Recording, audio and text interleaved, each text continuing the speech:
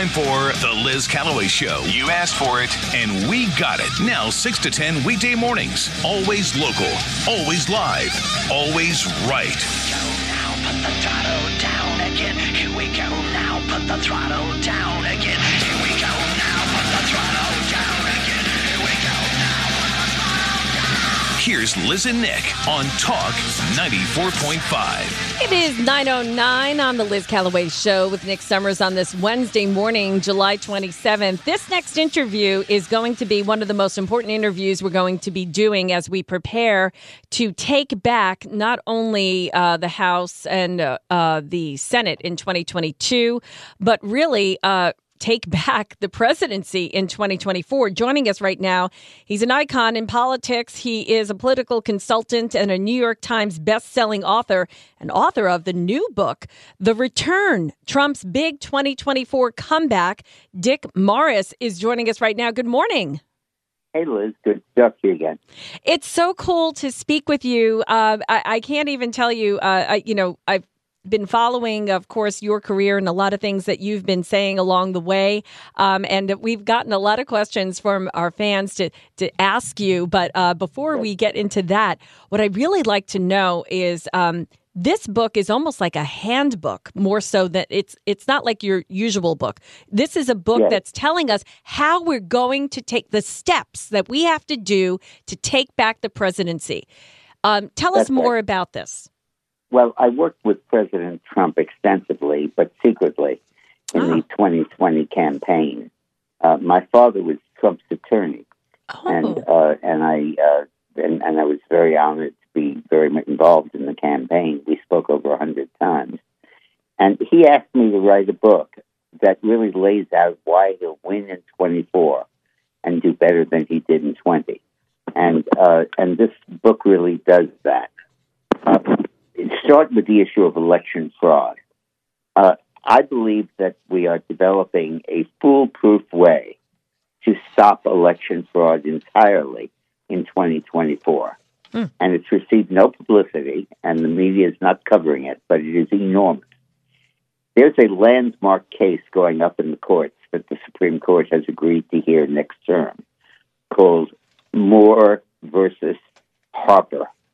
And that's going to be a case that will be as famous as Brown v. Board of Education. It says that the legislatures, not the governors, not the state courts, but the state legislatures are in charge of elections at the federal level. They're the ones who draw the lines for congressional districts. They're the ones who decide on voter ID. They're the ones who decide whether or not to allow drop boxes and all the other stuff. And the theory there is that Article 1, Section 4 of the Constitution, right up at the top, says the times, places, and manners of holding elections for House and Senate and President shall be determined by the state legislatures. And the liberal judges have said, well, that means states, let the governor and the legislature work it out. But now the conservative, strict constructionist judges are saying, no, it says state legislatures. And there was a long history of worry about authoritarian governors trying to set up dictatorships or monarchies. And that's why they vested the power in the legislature. So we now have 3 states that are swing states that have passed fabulous, wonderful election fraud prevention laws. Georgia, Florida, and Arizona. No drop boxes, no signature verification, photo ID, and the whole bit. But there are 5 states that have passed it, but with Republican legislatures, but the Democratic governors have vetoed them. And they are the key swing states: Michigan, Pennsylvania, Wisconsin, Minnesota, and North Carolina. And this case says the Democratic governors cannot veto these bills, that these bills will take effect when the legislature passes them. And the state courts have no jurisdiction, only the federal courts.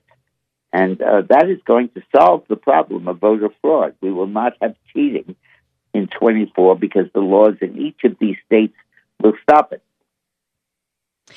But Dick, I have to ask you this question because every state has a different model of government where the governor is stronger and the legislature is weaker and vice versa. Like here in South Carolina, our governor isn't as strong in many cases. But in Florida, you have a very strong government. Right. So how does this case that's coming up, this landmark case, how is that going to play across the board? It overrides all of those state laws. Wow. And it doesn't matter if the state governor is weak or strong. Okay. He has no role in overseeing elections. It's called legislative supremacy. And it's going to totally change everything about the way elections are conducted in the United States. When are you expecting this case to be decided? In the fall term. It'll be heard in the fall term. The decisions will probably be early in 23. Okay. Now, let me go on about the other points in this book. Sure, You're absolutely. right, it's a handbook. There are really three key constituencies that have dominated the Democratic Party, and I call them the legs of the donkey. And one of them, and we're taking them away from them one at a time. Hispanics have largely left, not largely left, but they are reducing their ranks in the Democratic Party. They're becoming more and more Republican. And I explain why. I was with Trump when the riots took place over the summer of 2020, and they were tearing down statues and stuff. And he told me, he said, patriots, particularly Hispanics, are not going to put up with this. Mm-hmm. He said, these are people that want to be Americans. They came here on rafts across the Pacific Ocean, across the Atlantic Ocean. And they're not about to let the same process of socialism and communism taking over here that they did in their native land. And based on that approach, was the Democrats talk immigration, the Republicans talk patriotism. And that's made all the difference in the Hispanic vote. Yeah. The second thing that's going on that I talk about is that young people are moving to the Republican Party. Mm-hmm. There's a very curious thing, Liz. It's almost funny. When you look at voters from the ages of 18 to 25, they're liberal. Then when you look at them after 26, they turn conservative. Mm-hmm. When they blow out those birthday candles, they realize that they have to pay mortgages and their paycheck is diminished by the taxes, and they have all of the problems of trying to find a house, trying to raise a family, and they suddenly become conservative. And Trump has really succeeded in flipping the young generation to a point where it now is more Republican. Biden's policies have done that. But the third thing is something that people don't really focus on, but is very important, particularly in a state like South Carolina with a high African-American population. There is a huge gender gap emerging among black people where black women are staying with the Democrats, but black Republicans, black men, are switching to the Republican Party. And right now, Trump has 15% of the vote among black women in a matchup with Biden, but he has 30% of the vote of black men. And the reason I believe, and a lot of experts have told me, is that all of the affirmative action programs of this administration are squarely aimed at black women, but not at black men. He wants a black woman vice president. He wants a black woman Supreme Court judge. Right. Good point. And what? I said that's a really good point. I never really thought of that. Yeah. The typical upwardly mobile, upper middle class black family. The woman works as a managing partner of a law firm, and the man has a shingle outside that says attorney at law, and he chases ambulances. Mm-hmm. The programs are all oriented toward women, and it gets worse. After Pat Moynihan wrote his famous report in the 60s, saying the key problem was the breakup of the inner-city family, the policies of the government, all under Clinton, my old boss and all, were to raise the incomes of black men.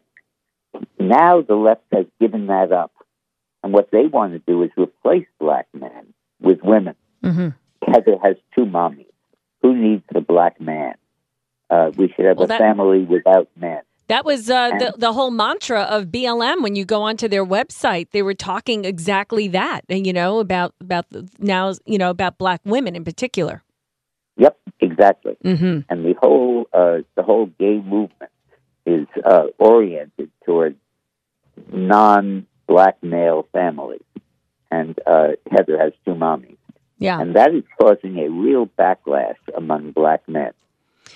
I want to speak to you about, just to talk about these three keys a little deeper. And we're speaking with Dick Morris, the political consultant, legendary New York Times bestselling author of the new book, The Return, Trump's Big 2024 Comeback.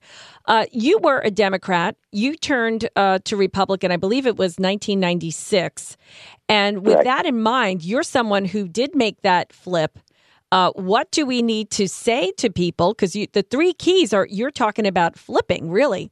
First of all, Hispanics, and second of all, you said basically millennials. So that's what we're that age group, that 27-year-old age group.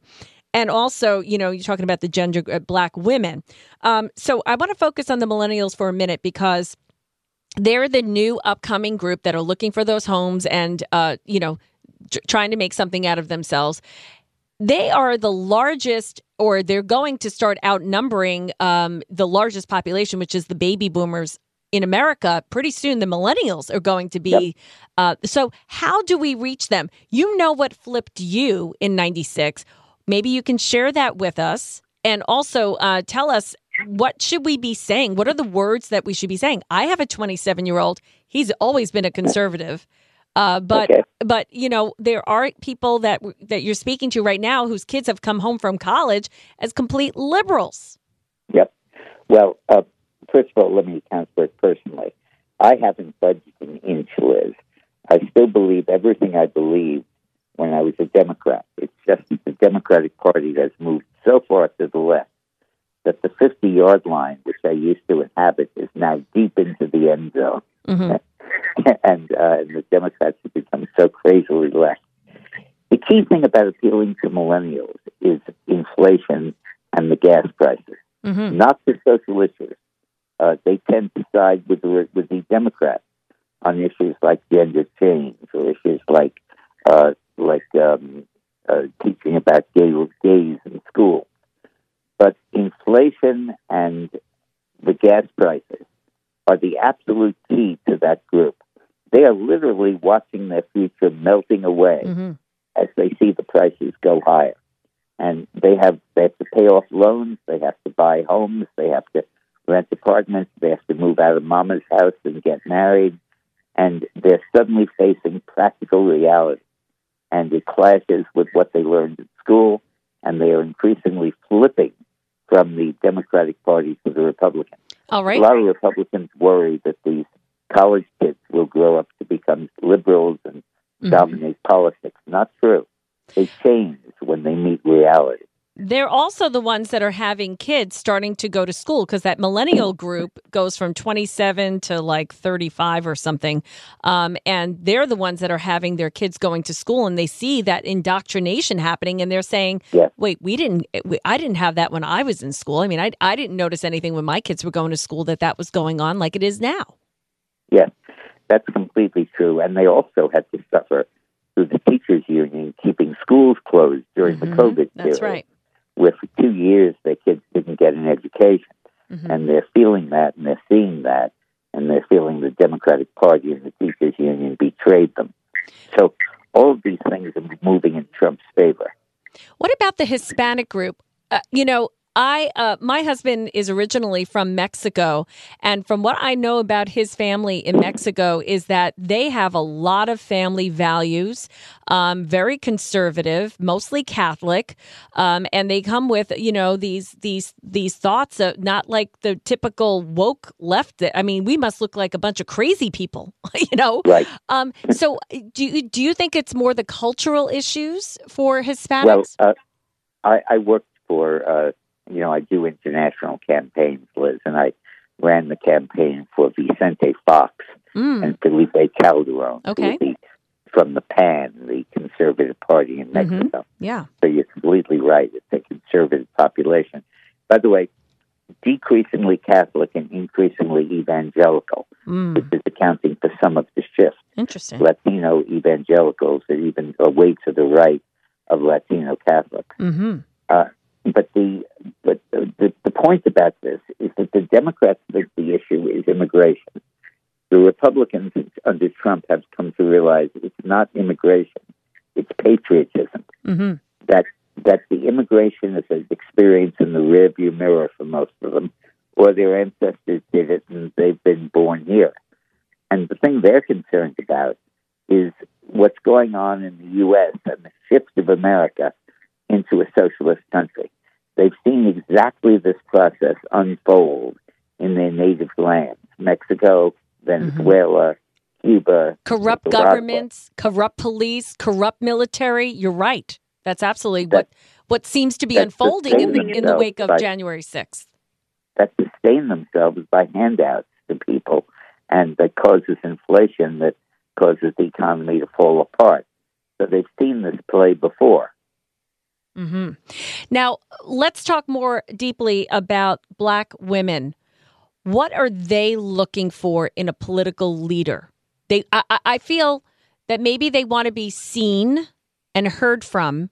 And I feel that we, as Republicans and conservatives, are not reaching deep into that group. That's number one. We're not going to find people to talk to. I feel like we're not doing enough. And we're not supporting those emerging candidates from that population that are conservative. Well, you are correct that the Republicans are not doing a good job of reaching Black women. But they are doing a good job in reaching Black men. And I think that with Black men, the issue they really are the social issues that dominate, because they're being replaced by Black women. Mm-hmm. And they feel that. They feel ignored. They feel shoved aside. They feel not being paid attention to. And you see that in polling, and I think it's very significant. The other thing that's going on is with women of all races who are well educated, live in the suburbs. There's a push-pull going on. On the one hand, they tend not to agree with the Supreme Court on the abortion issue, mm-hmm. but on the other hand, they're determined to exert power over their children's education. Mm-hmm. And the education issue is prevailing. Yeah, because they're not having kids necessarily, but they do have kids in school, and they're demanding a role in that. When they see critical race theory being taught or gender change being promoted, they absolutely have a fit, and they demand a role. When Terry McAuliffe, running for governor of Virginia, said parents shouldn't tell schools what to teach, that's exactly the opposite of what most of these parents are thinking. And they're demanding a role in their children's education, and the Democrats are refusing it because the teachers' union won't let them, and the Republicans are in favor of it. One of the ideas I think the president is going to advocate in the future is that he's going to say that every school board in America should have a majority of parents on the board. Mm-hmm. Yeah. Absolutely. Absolutely. We've seen that unfold over the last couple of years. Dick Morris is a political consultant and New York Times bestselling author. The Return, Trump's Big 2024 Comeback is the book. And I feel, based on, now that we've had this conversation, but with the buzz I'm hearing about this book, I really believe that this is a book that every political activist type of group should have their hands on it and create this this grassroots effort more focused, not just like, oh, let's register everyone to vote. Like, that's not what we need to do. Yeah. We need to tell people why. We need to tell why that the Republican Party is going to be the answer to whatever issues are that you're right, facing. Liz. You're right, Liz, and we have to do one other thing. What's that? The Democrats got the votes in 2020 because they know what every pizza delivery boy knows, which is that home delivery beats eating out every time. Mm-hmm. So while the Republicans worked overtime to get our votes to wait in line for 3 hours at the polls, they came door to door with ballots and loaned them a pen mm-hmm. and said, here, you can go back to your game in a minute, but vote first. Yeah. And we have to do home delivery of these ballots. Mm-hmm. We have to go door to door and reach for the couch potatoes who did not come out to vote, who are conservative Republicans. Yeah, and it's you can do that completely within the parameters of the law. Yeah, you don't have to cheat. You just have to go to real live voters.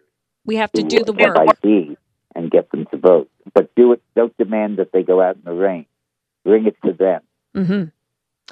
Well, I hope that every person involved gets involved in this this book, and I just you give us the pathway, and I just wanted to go back to something you kind of dropped early on in this conversation. Trump asked you to write this book, you said? Well, I mean, not in the sense of a homework assignment. Okay. But we talked about the importance of getting the message of how he's going to run differently out to the public. And then when I wrote the book, he was very generous in his endorsement, which I you saw can that. read on my back cover. Yeah. Yeah. Well, thank you so much for what you're doing and for writing this book. I think it's going to be one of the most important books as we head into these elections of 2022, because, you know, there's no guarantee we're going to have that red tsunami that we're looking at. Yep. And so we have to start working now, like not wait until 2024. Yes, absolutely. And thank you, Liz, for having me on. Well, thank you. And you can go to dickmorris.com for more information. We appreciate your time. Thank you. Bye-bye.